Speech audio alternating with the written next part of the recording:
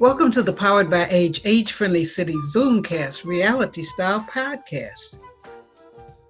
We are movers and shakers, shaking up the old notion of silent, helpless, invisible seniors.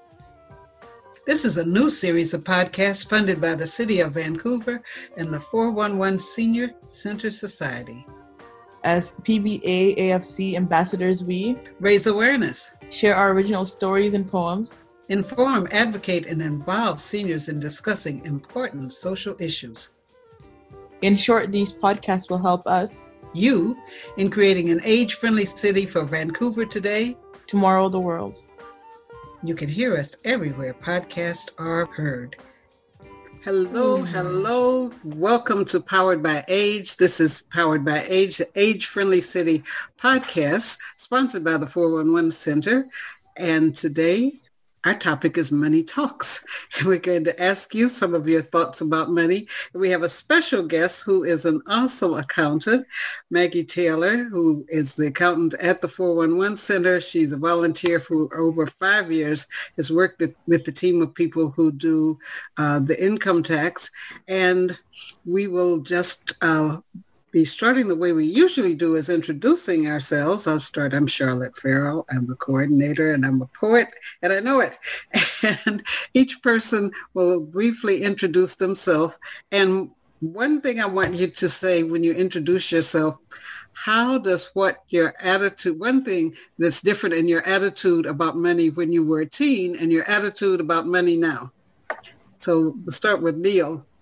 That's my book on Amazon and Barnes & Noble, and it's beautiful. And my name is Neil Ryan, and I wrote every word that's in this book, including the short stories.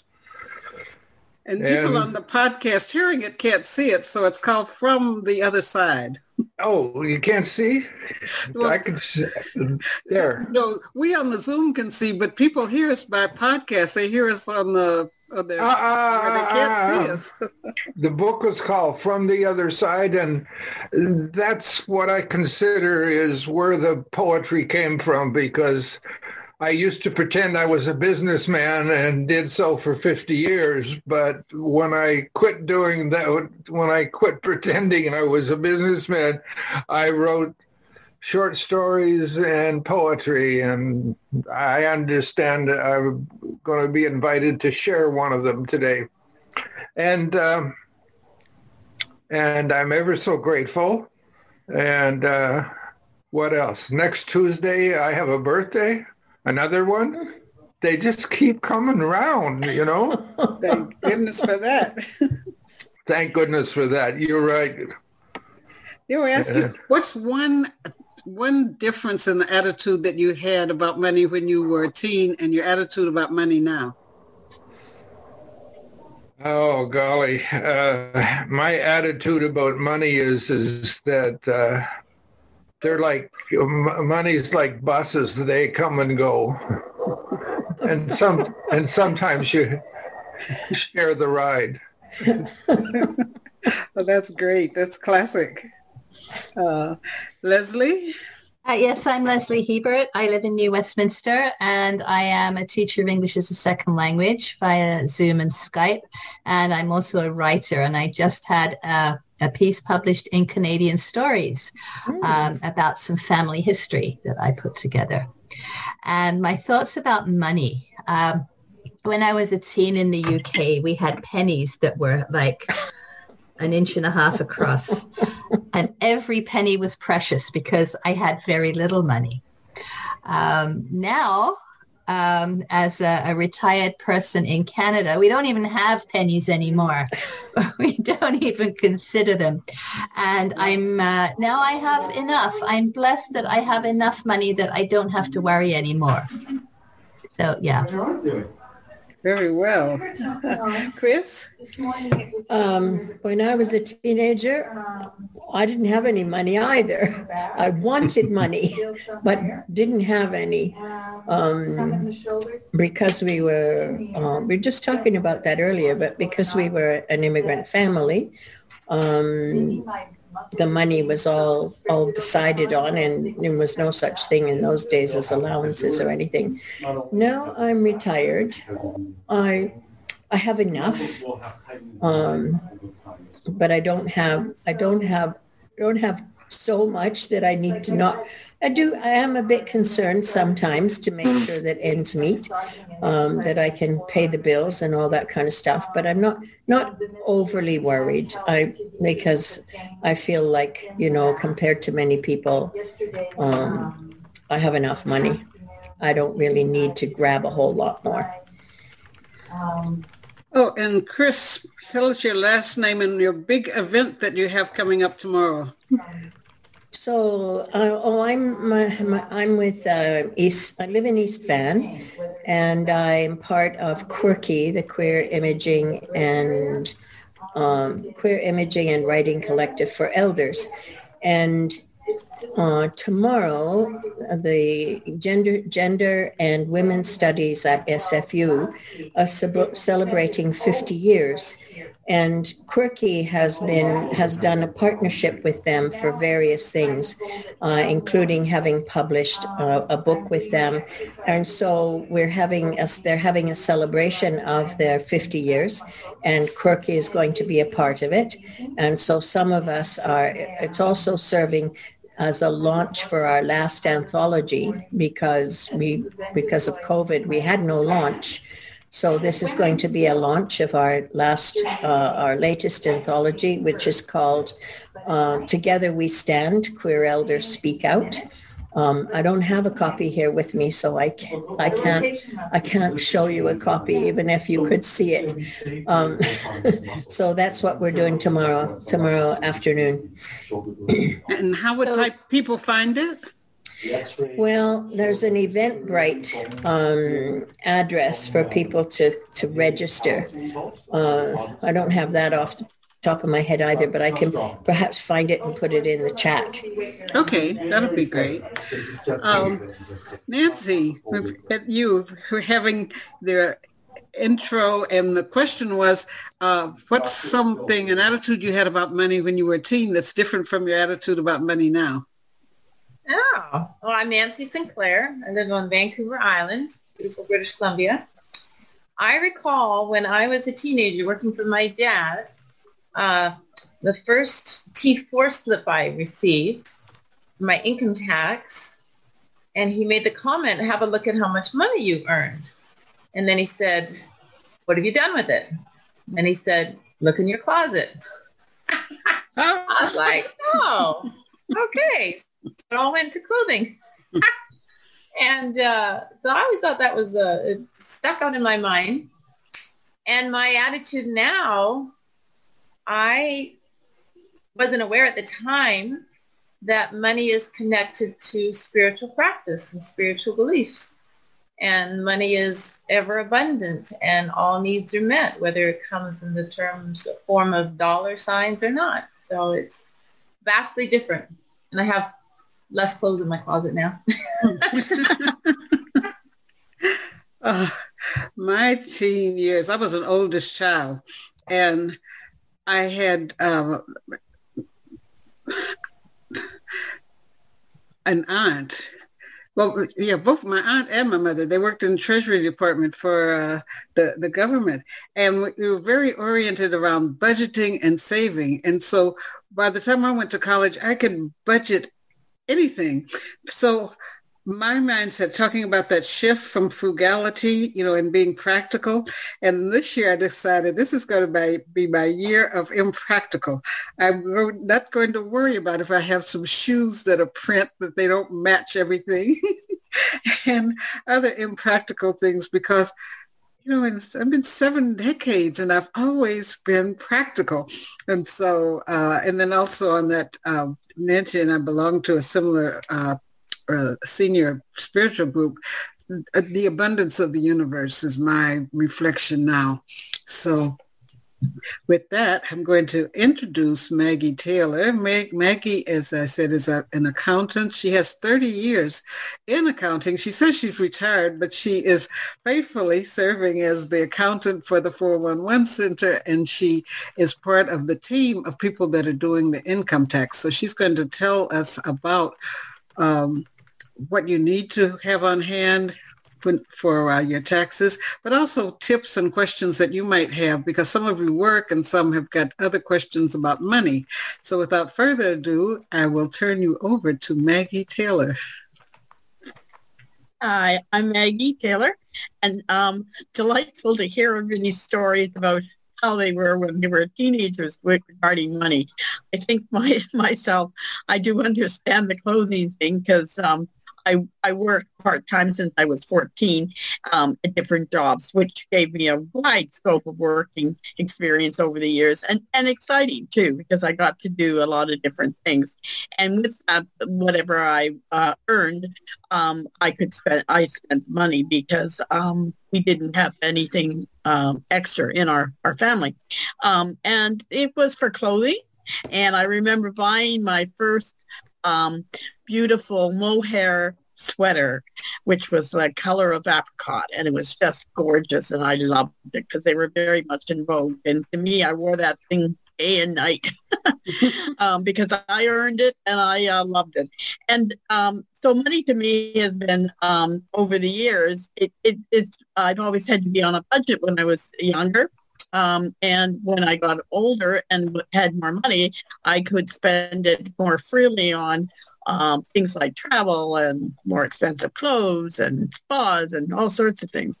And now that I'm older, I'm back to being a teenager. When I buy something, it's something I really want, and I treasure it and I hold on to it because I don't have the kind of funds that I did when I was working full time. So, and that's okay. As a matter of fact, I think that experience as a teenager really helped me on how to handle money when you have limited funds. So, as far as the tax clinic goes, I don't know how you want me to start this. You just want me to tell you a bit about the tax clinic? Can't hear you, Charlotte. I muted myself. Yeah, about the tax clinic, but also in the blurb, we have it on our webpage. Bring the papers that you're going to drop off. So a little bit different. What are these kinds of papers that people need to bring? And okay, really important because if it when in doubt, to bring it all. Keep it in an envelope throughout the year. Best thing to do is anything that you think is involved in your taxes, you should keep together and say an envelope, a big envelope, and then at the end of the year, it's all there. You don't have to run around trying to gather it, because I know that can be a problem in the past. What will happen is the government will be mailing, still mails to everybody, their OAS, their slip, their T4A slip, and also the CPP T4A slip. They come separately. But actually they don't, sorry, they come together in the same envelope. So if you're getting both, you have to be careful you don't think you only got one. They're both in the same envelope. And those are two of the most important parts for most seniors, because that's a major source of income for most seniors that are low income. And also any pension plans you get from your work, any interest receipt you get, anything you get on a regular basis income. If you've got a foreign pension, you may not get something from the country, but it will, if it automatically shows up in your bank account, then you should bring your bank account statements so we can figure out how much it is, because that has to be reported. So anything that, any money you get, basically, just bring it in the envelope, and that can be sorted. You also need to bring any expenses like medical. If you have a lot of medical expenses, anything that you that you have, if donation receipts, if you've got done any donations, you've taken any courses, anything of that nature. So basically, anything that you've spent money on large or received, money received or money you spent large sums on, not your grocery list, mind you, just the bigger items.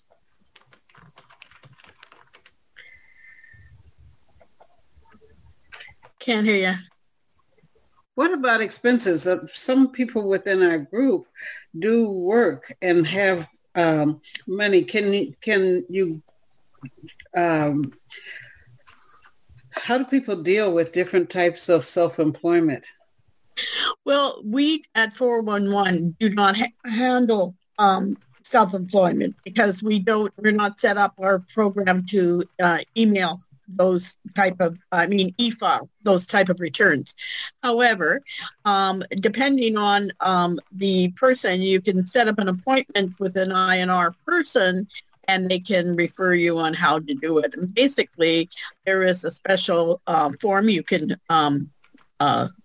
bring it down from the computer. You can print it and you can fill it in. And basically, it's a list of all the things you can actually expense against your business. For instance, paper, if you're using a lot of paper for your business, printing stuff.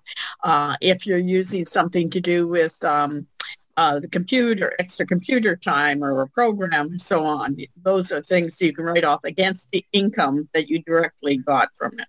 But you have to get that, you have to fill that form out and then you have to file it. There is programs that you can file online that we can sort of walk you through or whatever that are quite simple. Or you can, again, paper file it if you're self-employed. Or you can go to H&R Block. That will cost you some money, but you can go to H&R Block or one of the ones that charge. Accounting firms charge as well. Of course, they charge more. So you're looking probably maybe at $100 or more to file a personal self-employment income tax. Well, I wanted to go back to what you said about reporting foreign pension income. If you file income tax in two countries, do you get charged on your Social Security from both of them?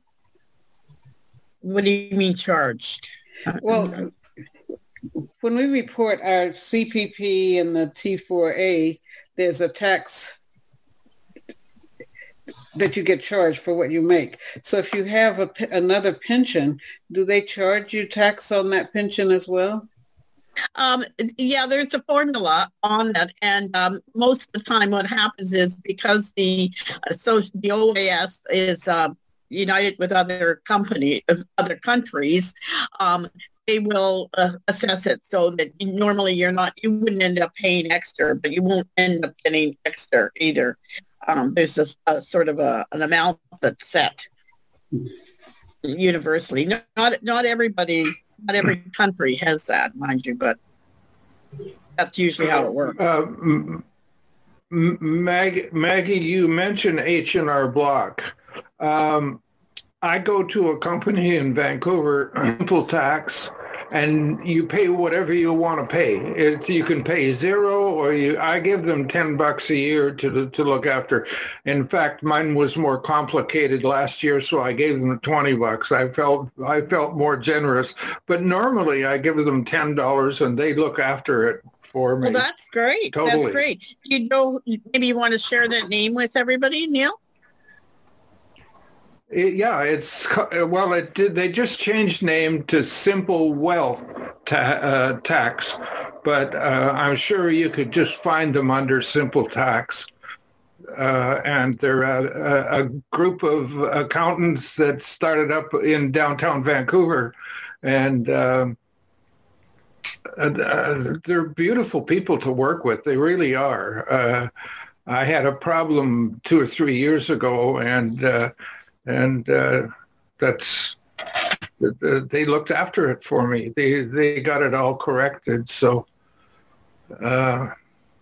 anyway, it's just called Simple Tax, and as I said, they changed their name very recently to Simple Wealth Tax.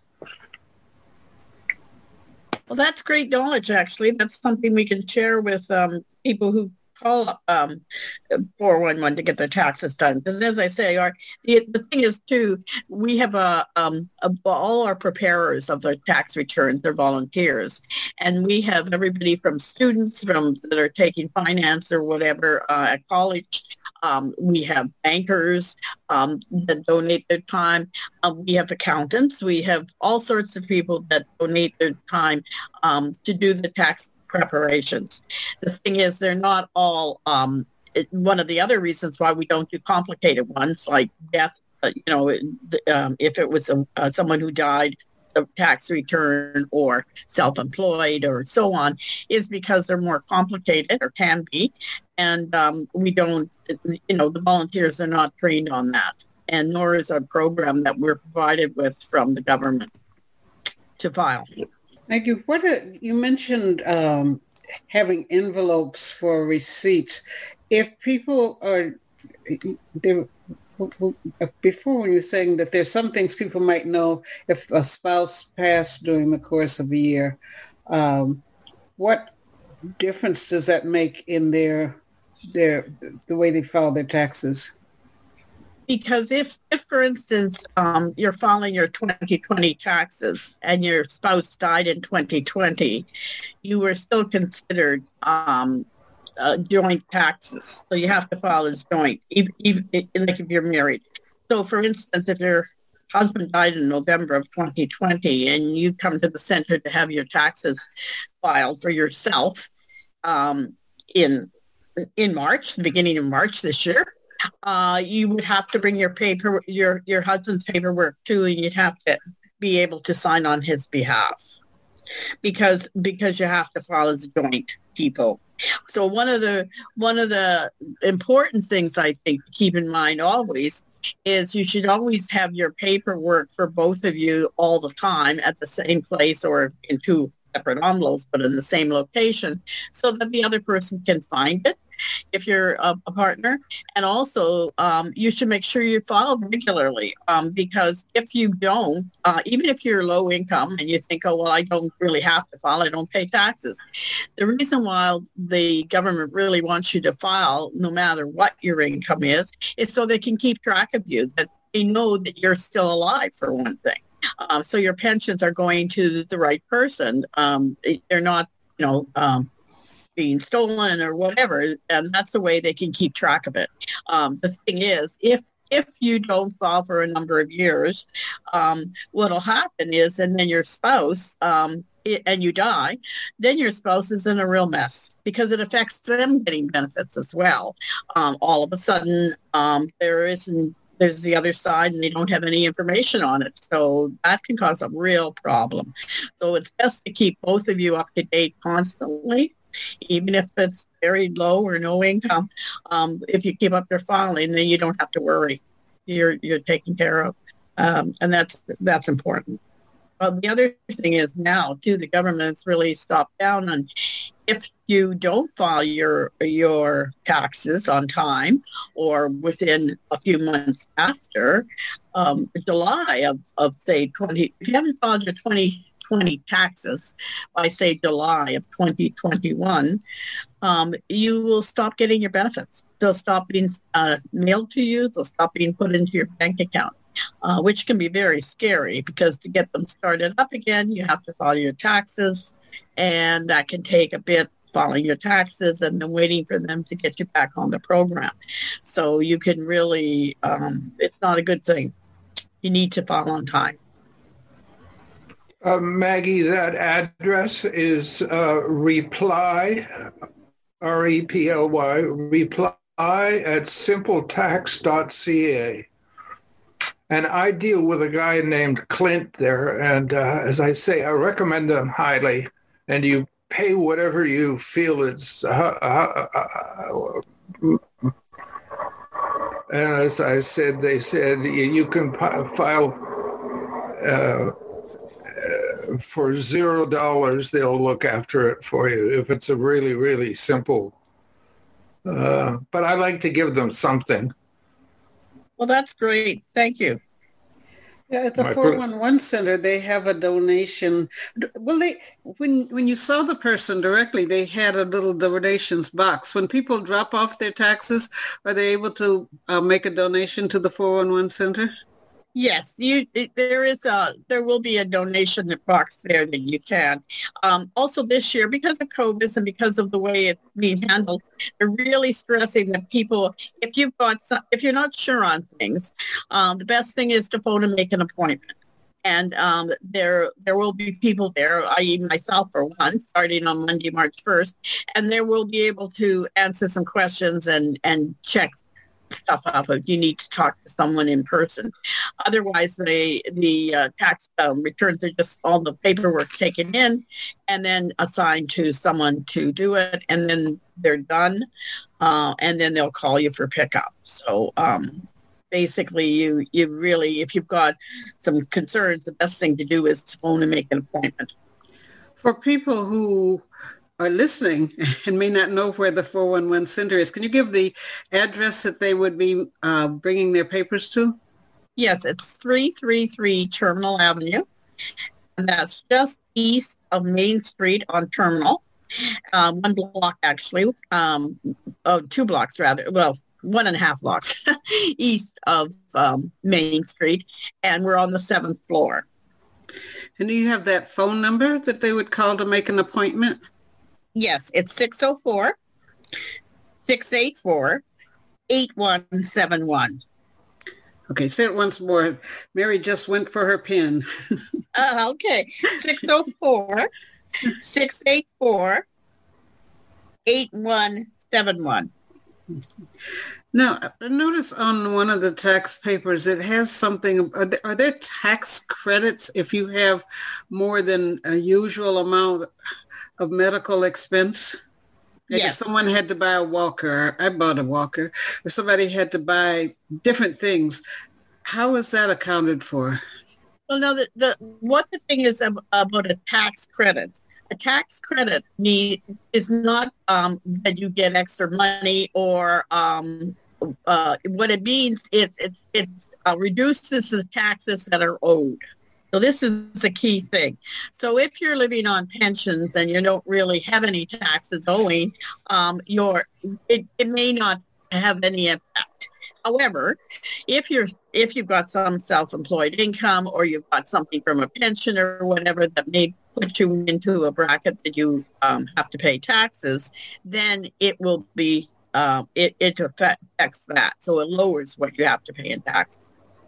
That's what a tax credit is. It just it's why it says tax credit is it's lowering it's giving credit to your tax. So it's lowering your taxes owed. And then some of our people, including me, use the HandyDart to go, and HandyDart charges a fee. Is that an area, a category of expense? No. Do you have the public pass that you can get through the transportation in Vancouver? Well, actually, you still have to pay, because I thought that if you had the orange card, you still have to pay for, you have to buy a book of tickets from the HandyDart people. And it comes out to be $3 each way. And then if you want the taxi, you buy a book. You could buy $50 worth of taxi coupons for $25, but you still have to pay. You don't just get it free. You have to be approved, but you don't get it free. Yeah, no. As far as I know, that's not a tax deduction or credit at all that you can take. You mentioned INRs, that people could get help with INR with understanding papers. Could you explain what that is? Oh yes, through it's 411. We have a service called INR, information and referral. So if you've got any concerns on pretty well almost anything, you can phone and make an appointment, and you meet with someone, and you can talk through what the issue is. So it's things like what Neil was talking about. Some people phone about dental, where they can get low income. They don't have to pay a large sum for their dental needs, or it could be something to do with housing. It could be do something with, having problems not getting their benefits, and let's how to figure it out, how to fill out some of the forms to get stuff, get their guaranteed income supplement or whatever, and so forth. So there's a number of things that INR can help with and steer people in the right direction. If we don't know, if information and referral doesn't have the information, we can refer you to someone where they can help or provide you with the information. How does one go about applying for the disability tax credit? Okay, so again, the disability tax credit starts with you get it from there's a form. Again, you can download it, or you can, your doctor might, if you don't have a computer, your doctor might actually be able to download it for you. But it has to be filled out by your doctor. And basically, it's about a 4 or 5 page form. And it asks all sorts of questions, and whether the disability is permanent, whether it's expected to be a year long or 5 years or whatever. Once that paperwork is filled out, it's then filed with CRA, and CRA does an assessment, and they'll go through it, and they'll assess. They'll send you a letter then confirming that you got disability for how many years or whatever. Sometimes they'll establish CRA that it's permanent or not. And so they'll send you a letter. It usually the process could take about 6 months. So you don't really, at least prior to COVID, so I don't know. I would think with COVID, it might be a little longer. So if you think it's a necessity, it's important to get it in right away. Again, it's a tax credit, which again is if you owe taxes, it'll reduce what you owe, but it doesn't necessarily mean it gives you extra money. Now, if you have a partner, you can switch with the partner. So, if one partner's got the income that's taxable, they can take on that disability part. So I should apply for the disability tax credit now for next year. Was that takes that long? Yeah. And if you got it, say in 6 months' time, you got it, and the CRA backdated it to 2020, you could ask for file an adjustment to your taxes from 2020. Okay. It's called a T4 adjustment, but that's also something that 411 information referral can help you with. Okay, thank you. And Nancy has a question in the chat. Do donations made for places outside of country qualify for income tax in Canada? Is her question. If they're a registered number, I believe they do. I'm not 100% sure on that. I'd have to check, Nancy, and I can certainly verify that for you. But I think they do, but I'd have to double check. I suspect it will probably depend on the organization. I know Doctors Without Borders works outside of Canada, but they're actually registered as a Canadian charity, so they will qualify. Yeah. Are you referring to something like that, Nancy? Or are you referring more to a U.S. charity? I donate to a couple of different places, but so one is it's a U.S. company, and they accept donations from all over the world. And then the other is in Mexico. So the one in the U.S., I pay in Canadian. I pay the equivalent of U.S. funds, for whatever the donation is, and then I contribute to a food thing in Mexico that's paid here in Canada. It's in Canadian funds, but it supports people in Mexico. You get receipts from them or donation receipts? From both places, yeah. Okay. Does it not mention that on the donation receipt? Because I would think it would say that it's you're able to file it. Yeah, no, not that I know. It occurred to me this year that. Okay, because the other thing is too, as Leslie was saying, if a donation receipt in Canada will have a number on it, a Canadian number that indicates that it's that you can that it's a Canadian charity or Right.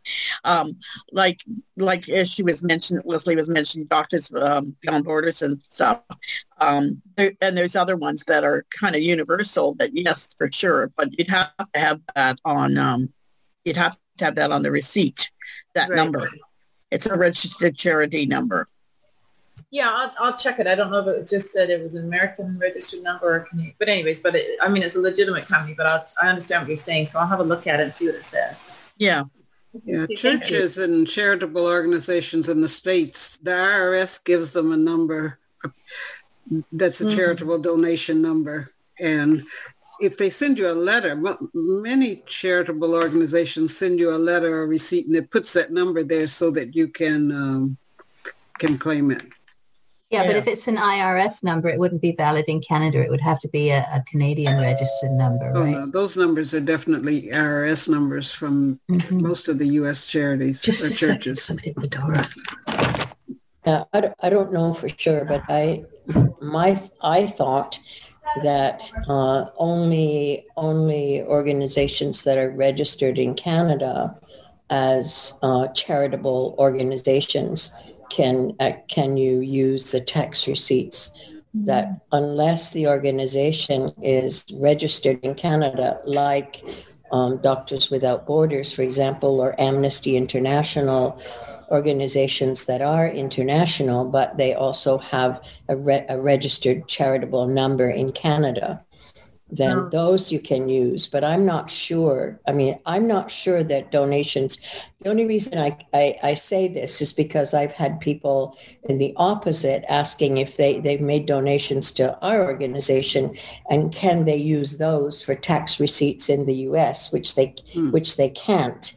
So I'm not sure that there's a mutual, I think it's mutual, that unless the organization is registered with CRA and has a charitable tax number from Canada, I don't think you can claim it. But I'm not an expert.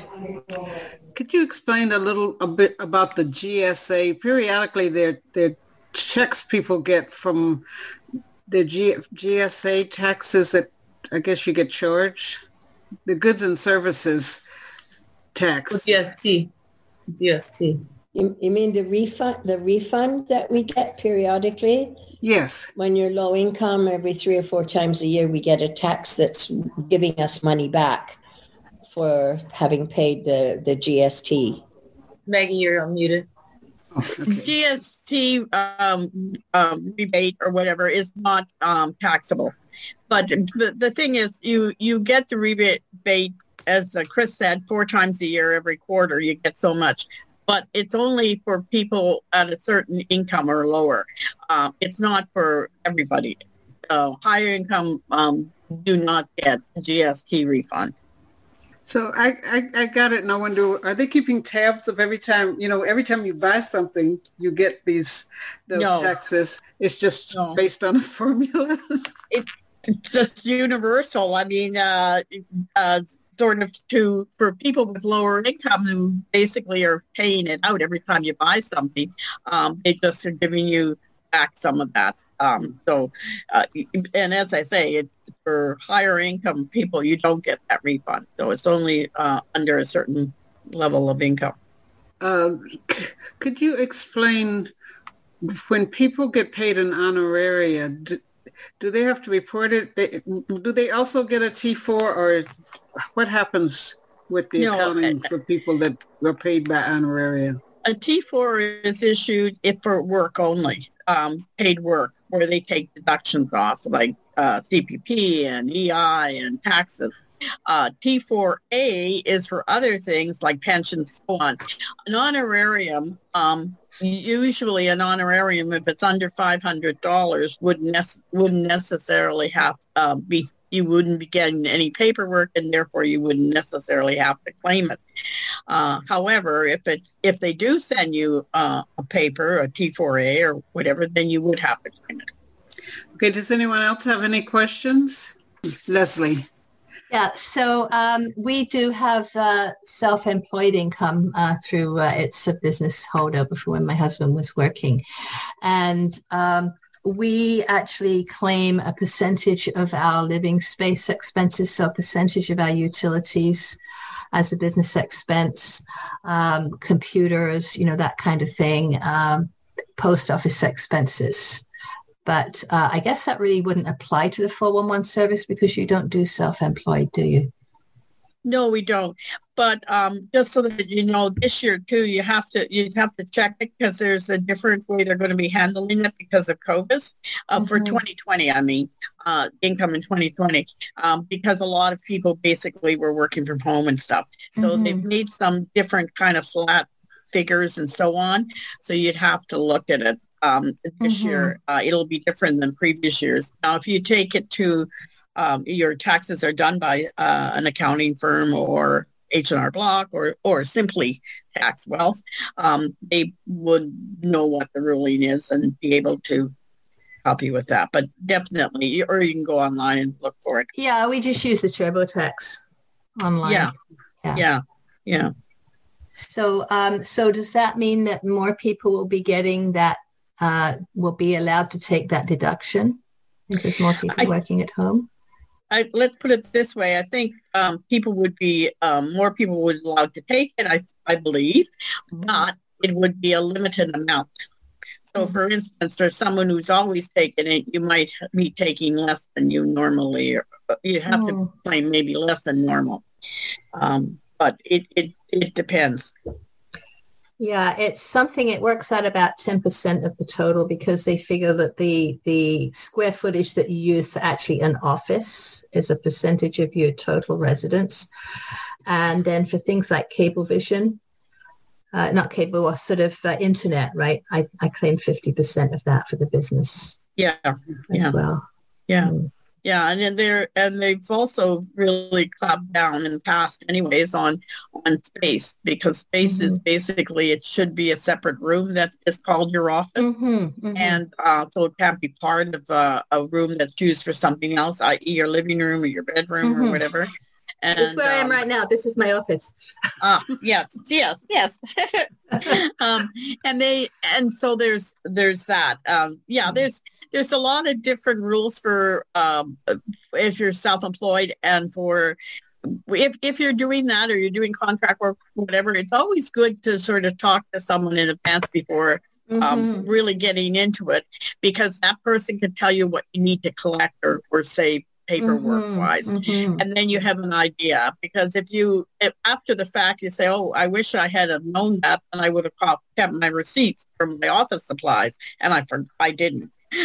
So that's why it's good to, when in doubt, keep it, and then you've got it, and you can always ask someone after and they can tell you, no, that's not going to work, or that will.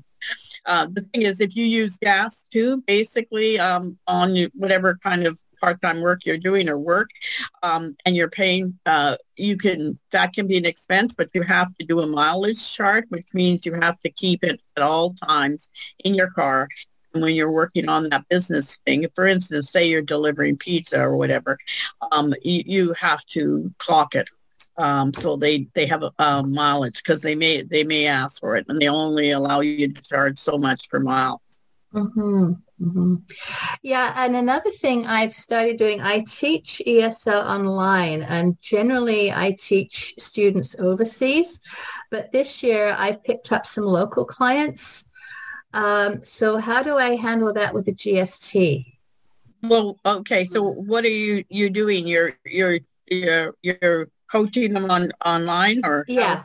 Yeah. So you charge them for a service for your service. Yeah, exactly. Okay.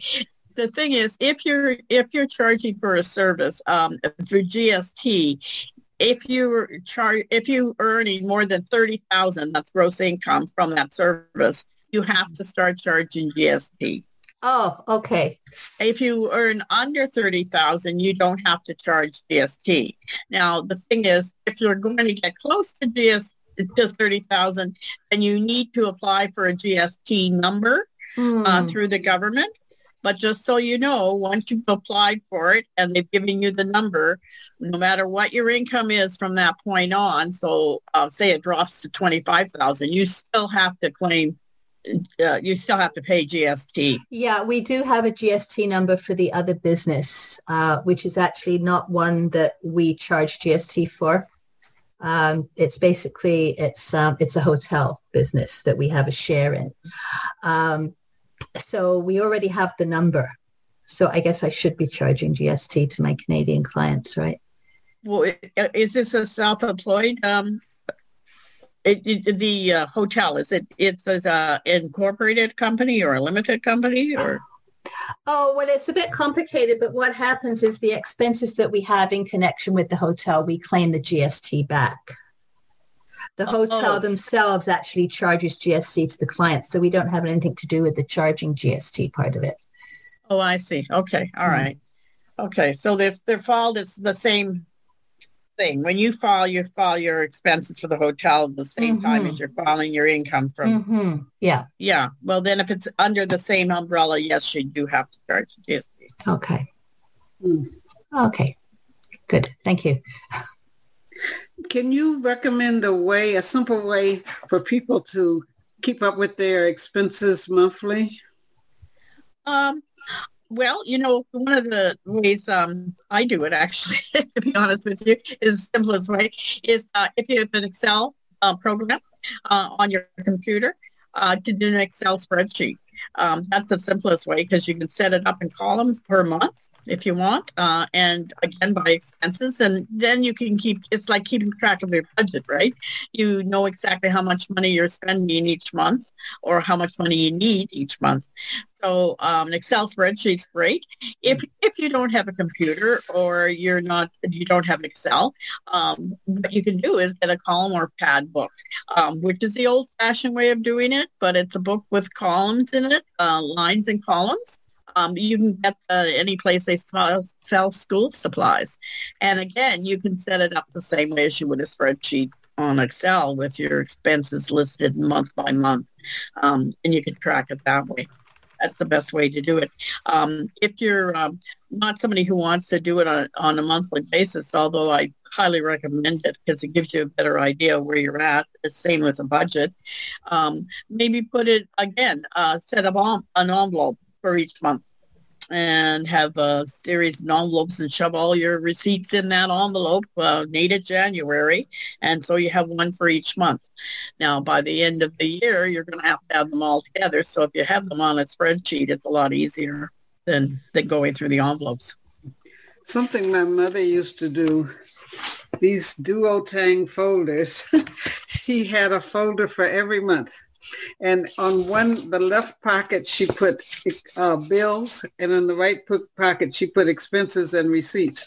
And I've used it. I hate Excel. I know how to do Excel, but I hate looking at squares and boxes on a screen. Plus I forget, but I found, because I used to make my children add my receipts up, and they gave me even more and more efficient ways to keep the receipts. Mom, why don't you just put can't you add them in advance or put them in categories? But this is fairly simple because a lot of people were used to having those, double pocket folders from school, and it's not electric. If the electricity is off or the computer's not working, you still have them. So I found that was a good way. It's helping me now to reestablish it because I was trying to use some of the computer-based systems, and I'm so, like a lot of people, I'm so sick of having to use my computer, I want to throw it out one of the windows. So this, you can carry them, and periodically you can add the stuff up. I totally agree with you, Charlotte. And you know what? If you get colorful ones like you've got there, that blue one or whatever, then you've got them, and you can see that they're there. They're not going to blend in beige folders or whatever. So whatever it does to make you sort of spark. Obviously, your mom was onto this. She knew how to organize it, and that's the best way, actually, to if you come up with a system for yourself. And I know the computer one, Excel is not everybody's idea, especially now because we're on computers all the time. But if you get yourself a series of folders, you can go to Dollarama or whatever, they're next to nothing to buy them. And you can get it any color you want or many colors. So you have a different color for each month if you want it. And it helps if you ever are audited. I got audited once and I had all my folders and the guy said, having those folders, it does document to a person. Sometimes they question, but seeing those folders, I'm not going to challenge you on most of the things that you have because you have a system. If they can see you have a system and you have a lot of, things that you are claiming or documenting, these folders can save you time and money. Oh, yeah. I think and the other thing is if you keep them in file folders like that too, if you have to, if something happened with your glasses, for instance, or whatever, and you paid for them in January, and so you go back to your January file and pull out your receipt, and there's your receipt for your glasses. So at least you've kept them in some kind of order that you can find something, your receipt afterwards. So that helps. Yeah, and it helps at some point, one of our family members or somebody will be handling our affairs. And it definitely, if you have a system and you have stuff people can find, it really, helps. One of the things I can say too on that, Charlotte, and I think that was key. One of the things I realized from doing volunteering at the INR is that people really didn't have a clue when someone died, sometimes even their spouse, on where the paperwork was or where something important was. And that's a real problem. Because if the spouse doesn't know where you bank, that causes a problem for everybody, right? Mm-hmm. So it's a really good idea to keep your partner alert of whatever. Make sure that each of you, where the money is, where everything is, and whatever. Be fully aware and informed on each other. And also the same with drafting a will. A will can be a simple draft and handwritten and have someone sign it that witnesses it. It's a friend or whatever. But at least you have something in writing that you can produce if you your spouse dies, and that says, yes, I was the spouse of such and such. And it's really important. Even if you have no money, it's very important. Because again, you don't want your benefits to stop because your spouse has died, because you need them even more than ever then. Yeah, good thing that the 411 Center invited people from the Memorial Center. I don't know whether you all know about it's the Canadian Memorial Center, and for $10 you can have a membership in this society, and they send you a package called Ready to Go, and it's like, when you're ready to go away from here. It's got folders for different things, like letting your life insurance policy, and a place to remind you to make people your beneficiary. Because with your Canada pension plan, if you don't note who the beneficiaries are, then people go through a real hardship trying to document. Just trying to get this pot of money that they have, that they're entitled to give to a child or whoever might have been listed as their power of attorney. So it's really good from the Canadian Memorial Society to get their Ready to Go kit. It's just their membership kit, but when you pay $10 for their membership kit, they send you that little folder. I thought it was going to be a package. It's almost like a duotang folder, but it's got pockets for these different things that are really important to have. Well, that's good information. That's great. Yeah, when maybe we'll invite them to do a Zoom, because the 411 Center, one of the things they had in the course of the year, the people came and they did a workshop, and then they let people ask questions. So we'll be a virtual workshop. Yeah, I think that's a great idea. Yeah, that would be good, I think. Yeah. Neil is three of us do poetry here, but Neil has got a poem about money that he is going to share with us. Oh, okay.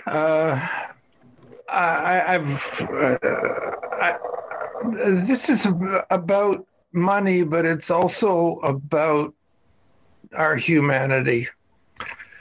It's called It's Only $1. He tossed the words out as he passed me by. It took a millisecond to cross the space between us, as if he had thrown them at me. He tossed the words out draped in disdain, as if he was throwing something away along with the words, "It's only $1." The meta message and the body language conveyed his scorn for such lowly money. He had a job, he was young and healthy, and contempt for the unimportant. I had just passed 2 beggars sitting on the sidewalk around the corner on 6th Street, one with a hat on the sidewalk asking for spare change. The speaker may have noticed the beggars or may not have, but he needed to look at the beggar man who was offering his passerby a gift. It was, he was offering the opportunity to feel compassion, not by giving him or her money, but the opportunity to recognize the humanity in the beggar man. He or she had been loved by somebody, somebody's child, somebody's lover, somebody's parent, who had been defeated in some way, some when, somehow. They are not broken people, but have taken on the role of a beggar offering a gift, an opportunity to experience compassion for the wounds that we all carry, and to have compassion for our own humanity. Let's not pretend we wish it were not so, but we all need compassion for the wounds that we carry. For to be human is to have been hurt some way, some when, somehow. The beggar needs to be thanked for taking on this difficult role in this lifetime, thereby giving us the opportunity to learn compassion for ourselves. And after all, that's a bargain because it's only $1. Wow. That's very good. Thank you. It's one of my favorites. I've always liked that poem, Neil. Thank you. I can see him there, and I can see that person with the disdain, the difference in the humanity. It's really... This is actually how it happened. This is exactly on 6th Street and one of the other streets in downtown New West, right beside the Tim Hortons. Wow. Well, thank you, all of you, for coming in today and for sharing your many thoughts, many questions. Maggie, for giving us that rich information. Yes, thank you so much, Maggie. That was really good. Thank you for having me. It's been delightful listening to all of you and being involved. And just one thing to reiterate, the tax clinic at 411 at 333 Terminal Avenue starts March 1st and runs from 10 to 2, Monday through Friday, until the end of April, April 29th being the last day. Very good idea to make an appointment if you can first up. That helps, especially if you have questions. Yes, because they have served as many as 2,000 people. There'll probably be more now. So would you say that number again? People can begin calling now to make an appointment. Yes, the phone number is 604-684-8171. Hey, and anybody who wants to can wish me happy birthday because I'm 81 years old on Tuesday. Happy birthday to you. Happy birthday to you. Happy birthday, dear Neil. Happy birthday to you. And many more. And many more. I like the many more part.